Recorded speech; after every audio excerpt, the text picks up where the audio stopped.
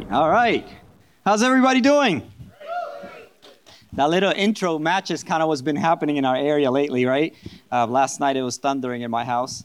It's been raining pretty heavily. My name is Moises. I'm the pastor here. If I haven't had the opportunity to meet you, thank you for being here. Thank you for being flexible and squeezing in.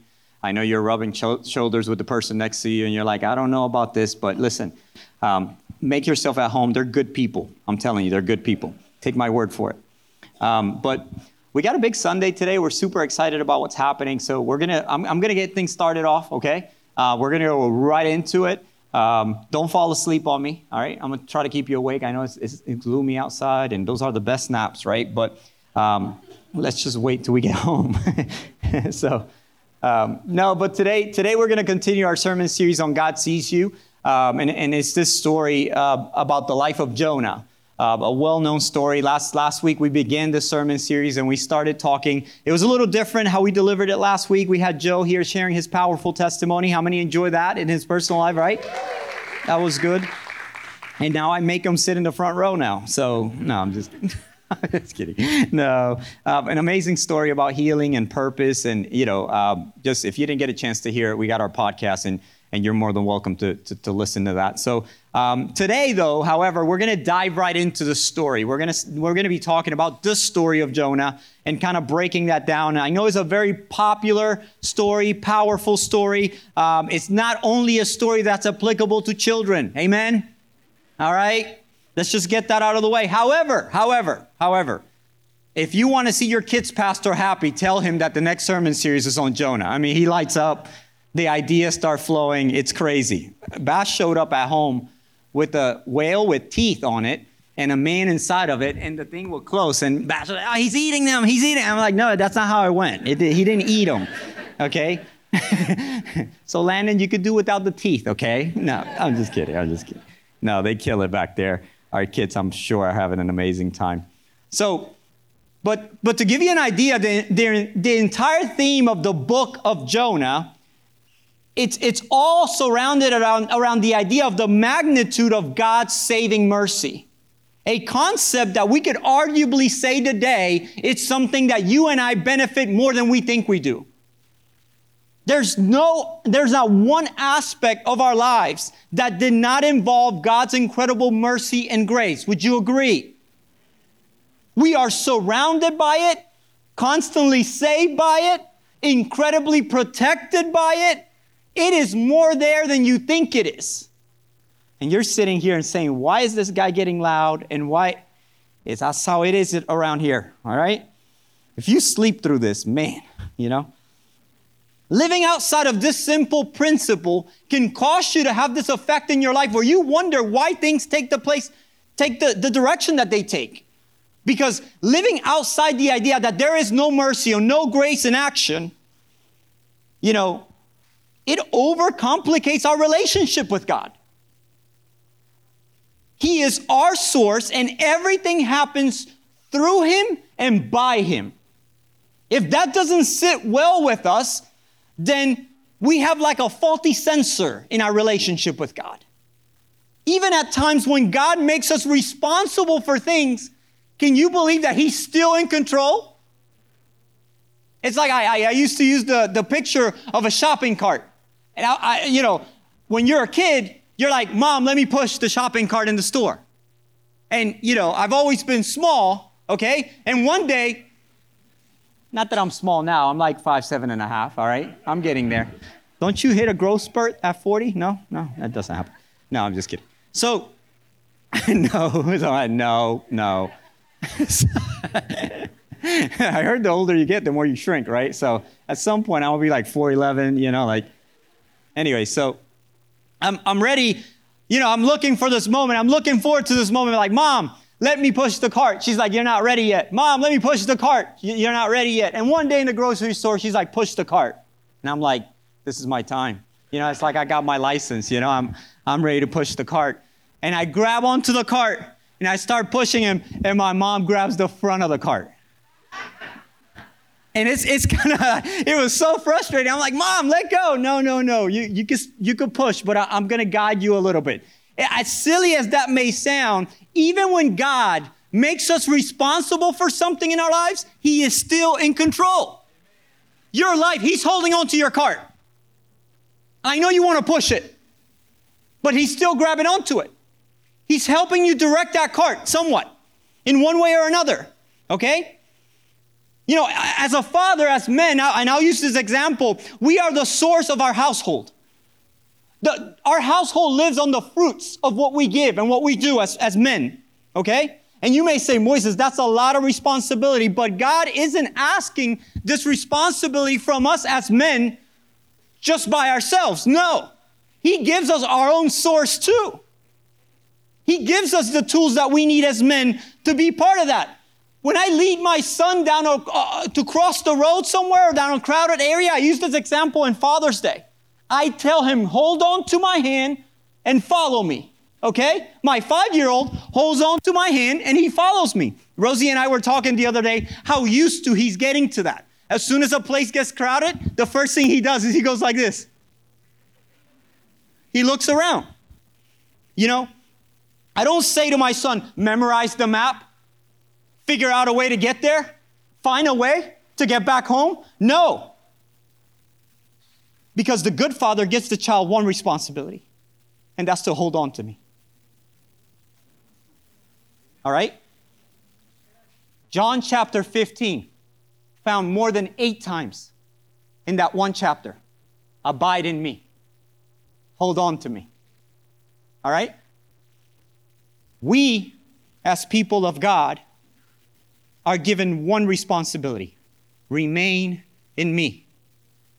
Even through our responsibilities, even through all the things that we feel like we're carrying by ourselves, God just wants us to hold on to him.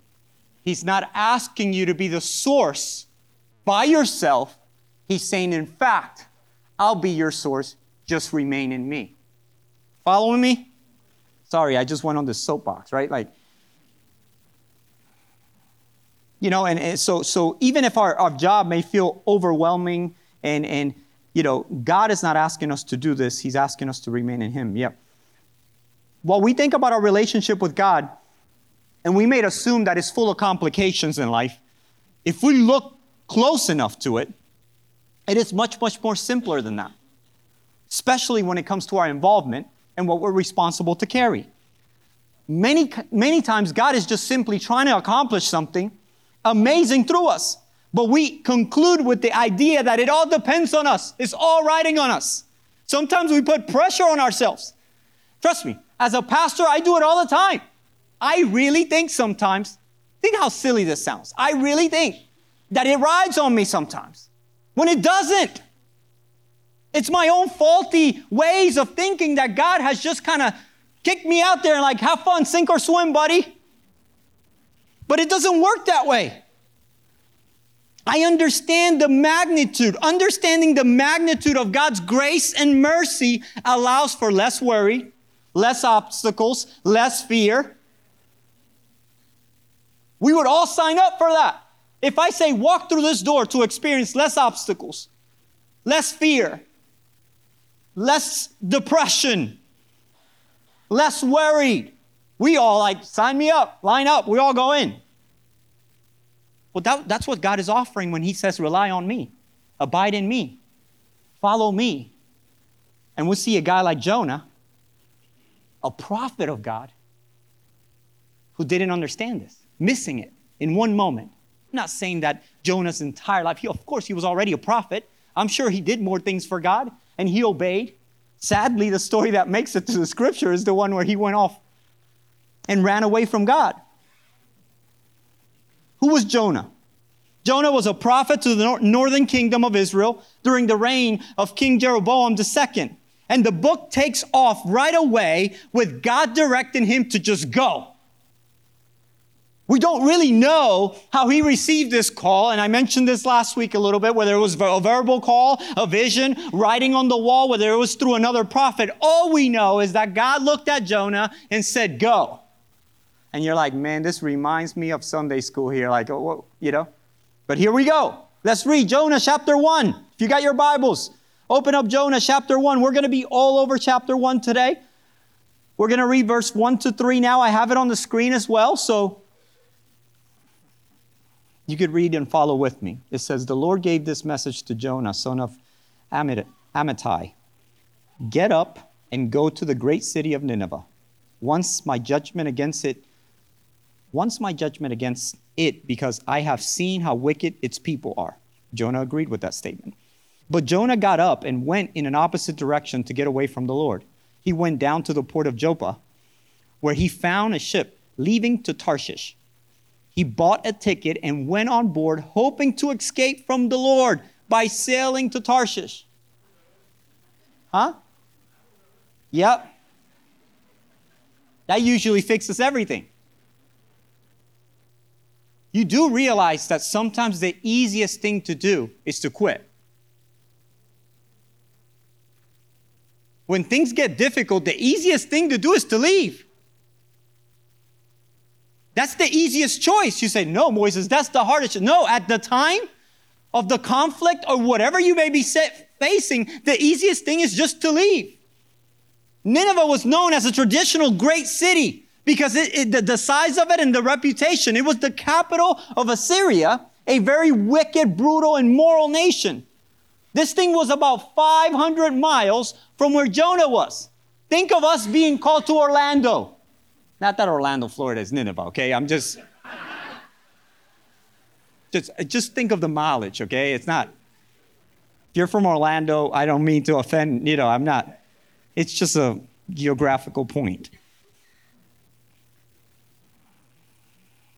And Nineveh being this far away from him probably made Jonah very happy. Especially since God's people hated the Assyrians and he saw them as a great threat to the people of Israel.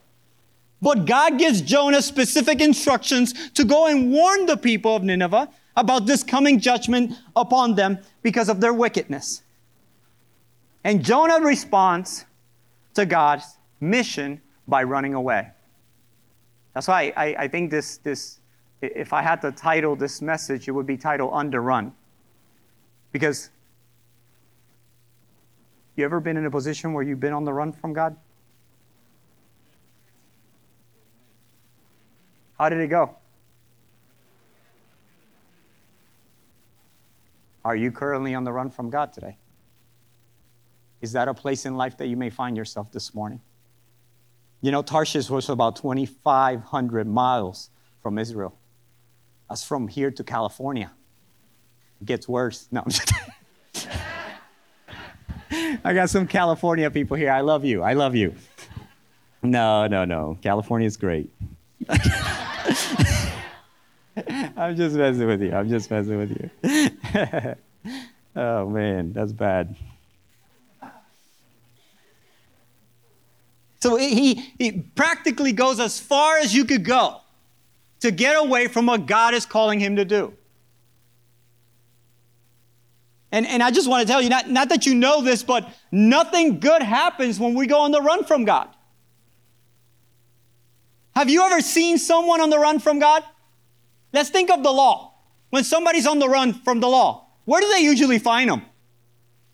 Yeah, hiding somewhere, and the place is not nice. They're usually not hiding in a nice mansion somewhere, a beautiful place. No, I used to watch that episode, that show called Cops. I don't know if that's still a thing or not, but, I would watch that thing, and they would go, and there would be this scene on Cops where the criminals would just disappear.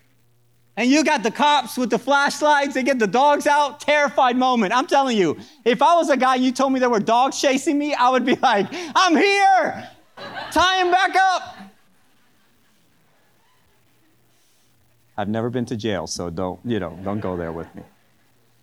But usually these people are found behind a bush somewhere, in a trash can, in some desert place in the woods somewhere. Okay? They're just not in a good place.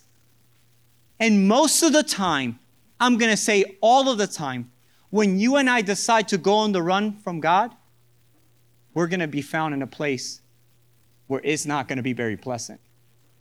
Things won't get better, friends. It's not going to get nicer. It's not going to be beneficial. You may think that the easiest thing to do is to quit. but the depression isn't going to get better. The workload won't get any better. You won't feel at more peace. Blindly accepting your assignment from God may be the beginning of the most amazing thing that has ever happened to your life. I know that that is a statement of faith, but it's one I believe in wholeheartedly. Doubt is going to come into your life practically in every decision you make.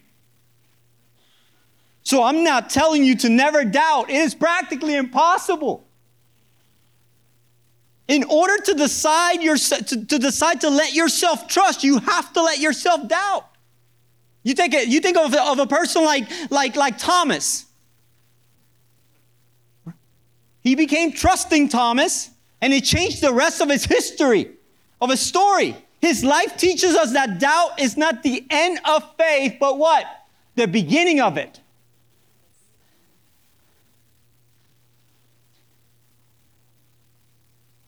If we're going to doubt something, doubt your doubt, not your faith.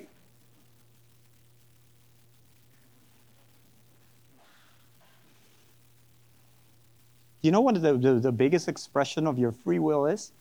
We think that the biggest expression of our free will as servants of God and God-fearing people, we think that is the actions that we take. And in fact, the biggest expression of our free will today is our faith. It's how well we trust God. Not necessarily tied to an action. You want to impress the all-knowing God, all-powerful God? Trust Him. You're like, that's too simple. Then what's the problem? I know. I'm writing it and I'm like, really? I sound like Dr. Phil up here.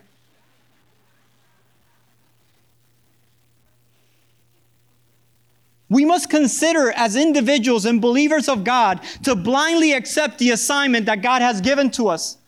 We don't need a reason. Jonah didn't need a reason. The Bible says, it's He who saved us and He who shows us for His holy work. Not because we deserved it, but because that was His plan. You have to trust that.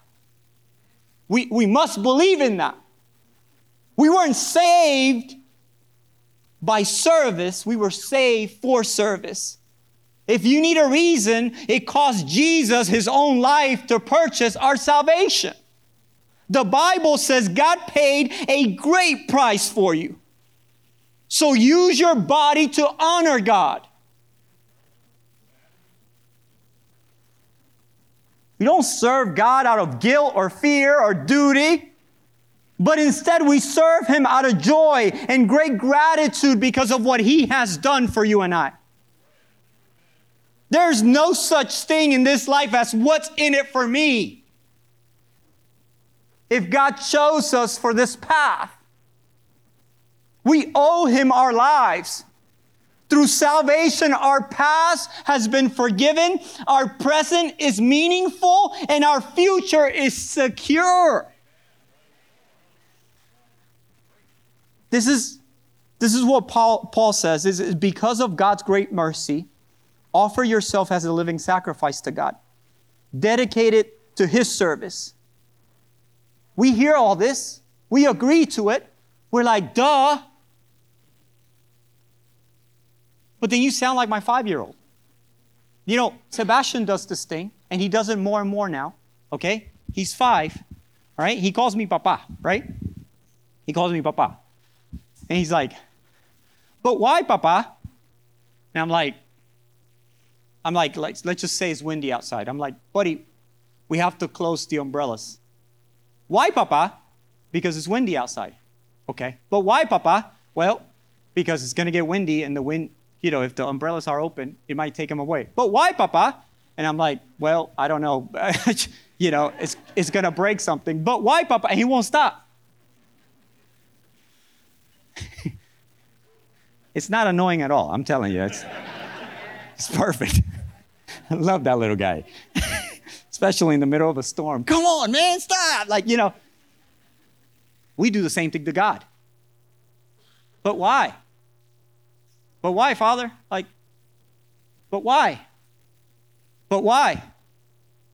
And I'm telling you, not that God would act like me. Of course not. Thank you for your patience. Because I sometimes look at Bash and I say, because I said so. You know what he follows it with? Why, Papa? Just missed it completely. And sometimes we need our Father to do the same thing with us. Just trust me. Stop asking me why and when and how. Just because I said so, trust me. Have I not done enough? Ooh, am I not good for it? You know, have you ever wondered why God doesn't just immediately take us up to heaven the moment we accept grace? Why does he leave us in this falling world here?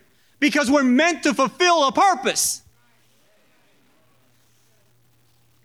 God intends to use you for his goal. God is a ministry. God has a ministry for you in the church and a mission for you in the world. You know the only person that stands in the way of that? Your unbelief.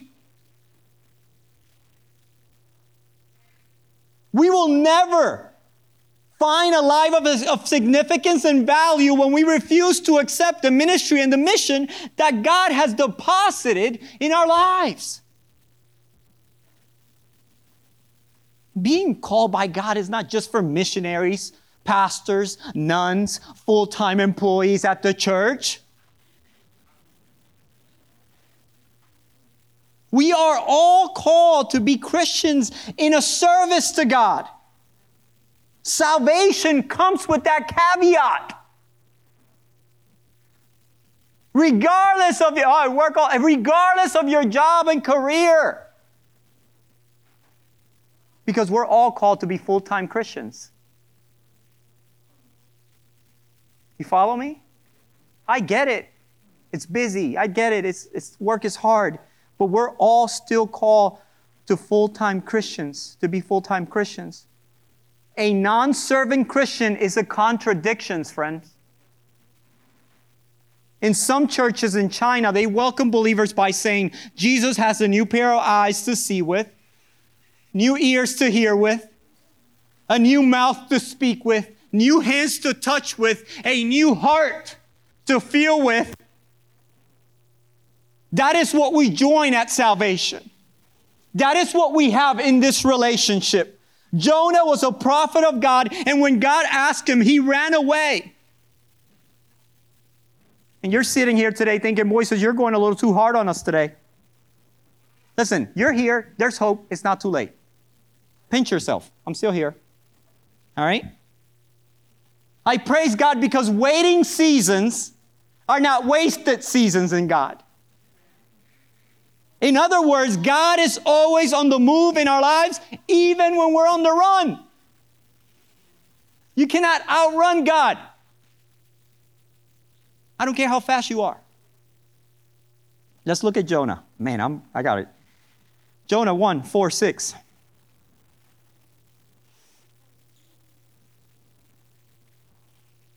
I hope that you don't feel, like my hope is not that you feel attacked, but that you would feel encouraged with the message that's being spoken. Jonah chapter 1, verse 4-6, it says, but the Lord hurled a powerful wind over the sea, causing a violent storm that threatened to break the ship apart. Fearing their lives, the desperate sailors shouted to their gods for help and threw the cargo overboard and lightened the ship. But all the time Jonah was sound asleep down in the hold. Poor guy. So the captain went down after him. How can you be asleep, or how can you sleep at a time like this? He shouted. Get up and pray to your God. Maybe he will pay attention to us and spare our lives. We see here a great storm in the Mediterranean Sea that God generates in order to create or catch Jonah's attention. This thing takes off, and Jonah's sound asleep. Not only was he endangering the life of himself, he was endangering the life of other people around him. A great principle that we can learn from today. That your actions have consequences that affect more than just yourself. It's one thing for you to hurt yourself, which is wrong already. But it's another thing for you not to account for the people around you that are being hurt by it. You want to give me conviction? Put my wife and my son in front of me and tell me you're hurting them. I'll lose it.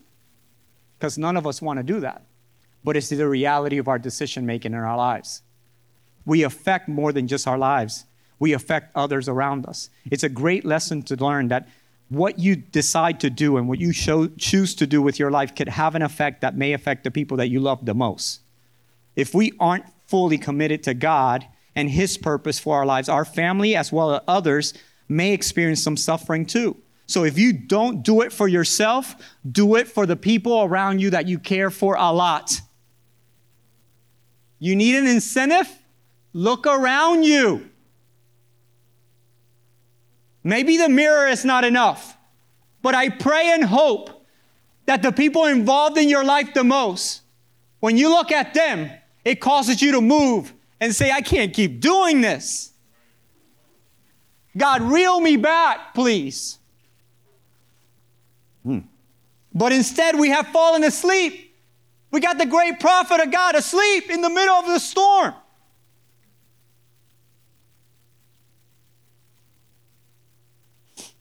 And we have churches filled with spiritual dead people. Totally unconcerned. Though people around them are facing storms and dying and living difficult lives, they still find a way to just peace all the way through it. I'm a very light sleeper. I get up. Any little sound, anyone moves, I wake up. Okay? I could fall back to sleep, but I'm just a light sleeper. Have you ever met those people that just sleep through anything? Look, there's people looking at each other. Listen, I wasn't going there, okay? Easy here. I'm not saying that's a sin, okay? So just hold off here. It's just a comparison, okay?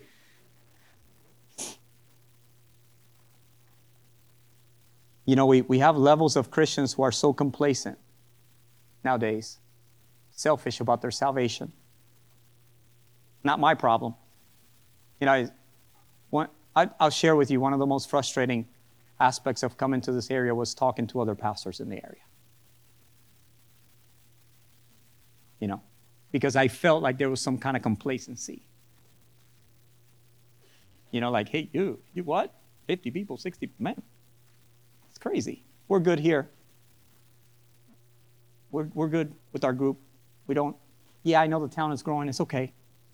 Just one call after the next, just pastor after pastor, just completely indifferent about the fact that 90% of the people that live in this community traveled here and moved here, were born here.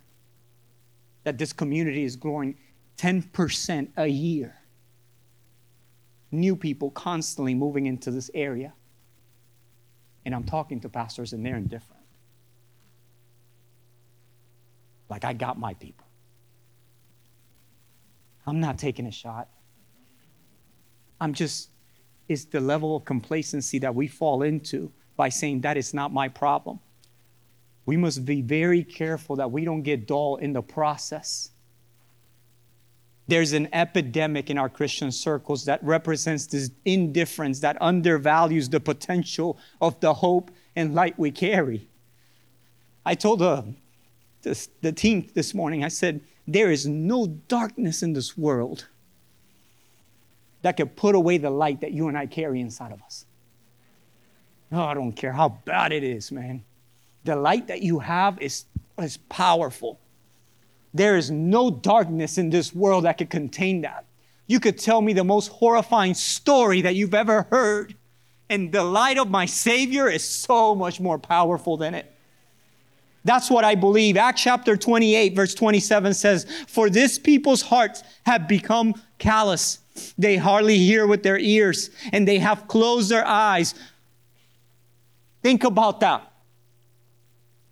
We could get to a point where our lives become so dull because of the things that we face and the evil that we've been exposed to. Our exposure to evil tends to have this idea that it damaged our souls. It's tough, guys. Every seasoned Christian I meet today, and when I introduce myself as a pastor, they all act doubtful. I say, hey, my name is Moises. What do you do? I'm a pastor. They're like, ooh. It's like a bad reputation concept. You know what I do? I don't let that discourage me. I find it for an opportunity to say, I'm the guy for the job. Wow, it's my turn to prove something different here. I'm going to change your perspective. God called me to that. I think I could do it. You know? Because, guys, sometimes you are the solution. Most of the time, you are the solution. When you're facing a problem, you're facing it for a reason. And if you have faith and light within you, you are the solution. If your solutions require action from someone else, you don't have a solution, you have a complaint. And the complaint department is that way. Not that way, but you know what I mean. Somewhere else. The coach of the Oklahoma football team said football is about 22 players on the field that need rest, while 50,000 other people watch them that need exercise.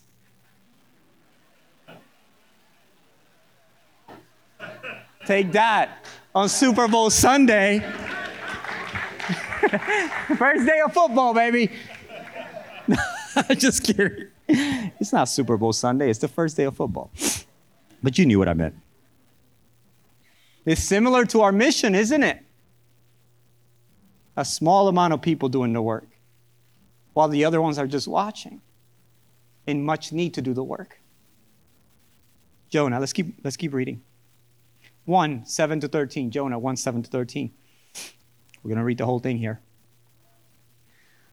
Then the sailors said to each other, come and let us cast lots to find out who's responsible for the calamity. They cast lots, and the lot fell on Jonah. So they asked him, tell us, who's responsible for making all this trouble for us? What kind of work do you do? Where do you come from? What is your country? From what people are you?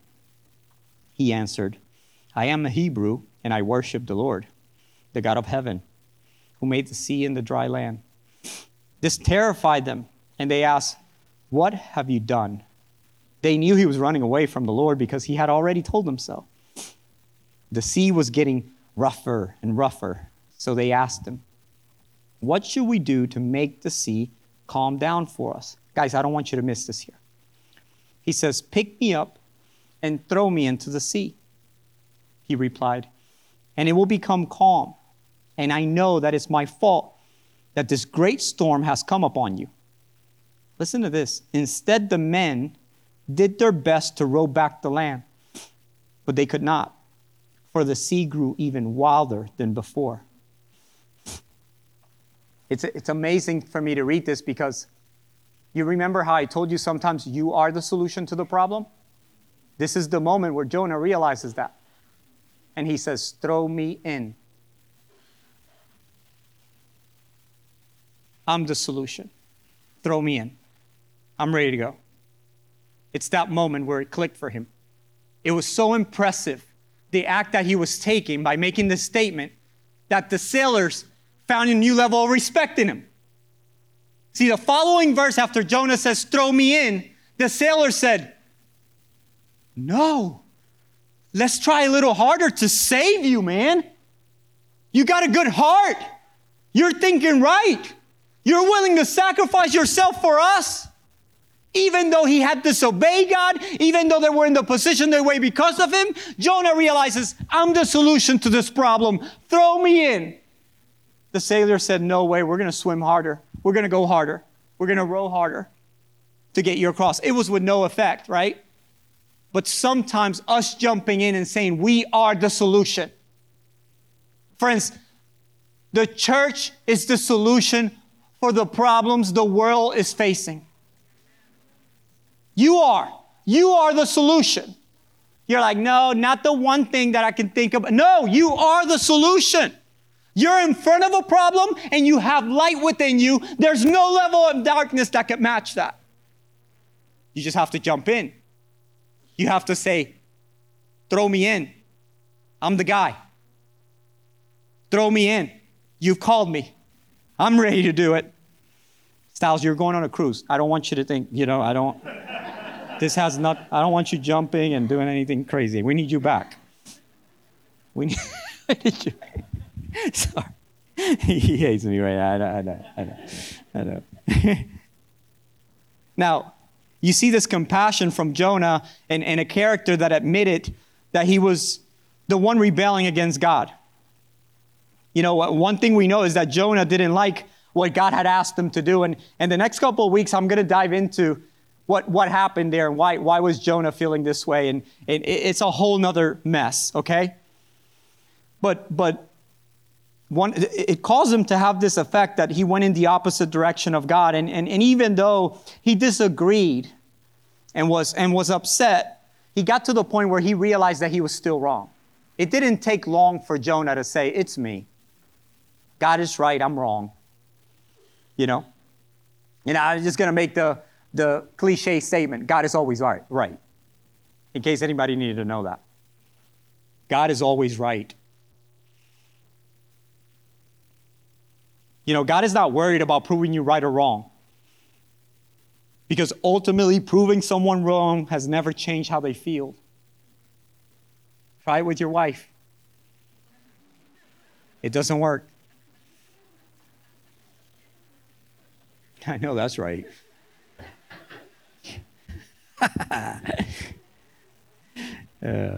The board makes fun of me because I have these dots after these statements, and I don't really know where they're going to go, so they don't know where it's going to go either. Jesus wasn't worried so much about proving us right or wrong. He's always been more concerned about our pride and our humility. Jonah felt extremely guilty for disobeying God, and we're wrapping this thing up, for putting others' lives at danger. This shows us a sign of humility in the part of Jonah. Not only that, but he realized that he has the solution for the problem. Enough looking around. It was him. Don't pray anymore to the gods. Don't worry. Don't throw things overboard. It's me. It's not you, it's me. There has got to be a point in our lives where we admit wrong and in faith walk into whatever purpose God has in store for us. Do you believe that your life has been arranged for greatness in God? See, some of us don't even know how to cope with that. We're like, am I saying the right thing by saying yes? Does God have a great future in store for you? I do. I believe He does. With all the complications that I may face, I still believe that I have been destined for greatness in God's plan. I'm not trying to hype you up. We have a kingdom-driven purpose and destiny when we look at Christ. We will then become more than what the world sees in us. But this understanding of ourselves will cause us to make decisions in faith. Delay is not denial, my friends. Just like a child needs to understand that no is not the same thing as not yet. We have to understand that too. Just because God is saying not yet doesn't mean He's saying no. Be a little bit more patient. When God says, no, not this way, go this way. Guys, dreams will require a decision of faith in our lives. And God will stretch you to accomplish those things by you'll be facing difficult dead ends at times, difficulties, decisions, and then God comes and delivers like never before. God does a miracle and God provides a solution.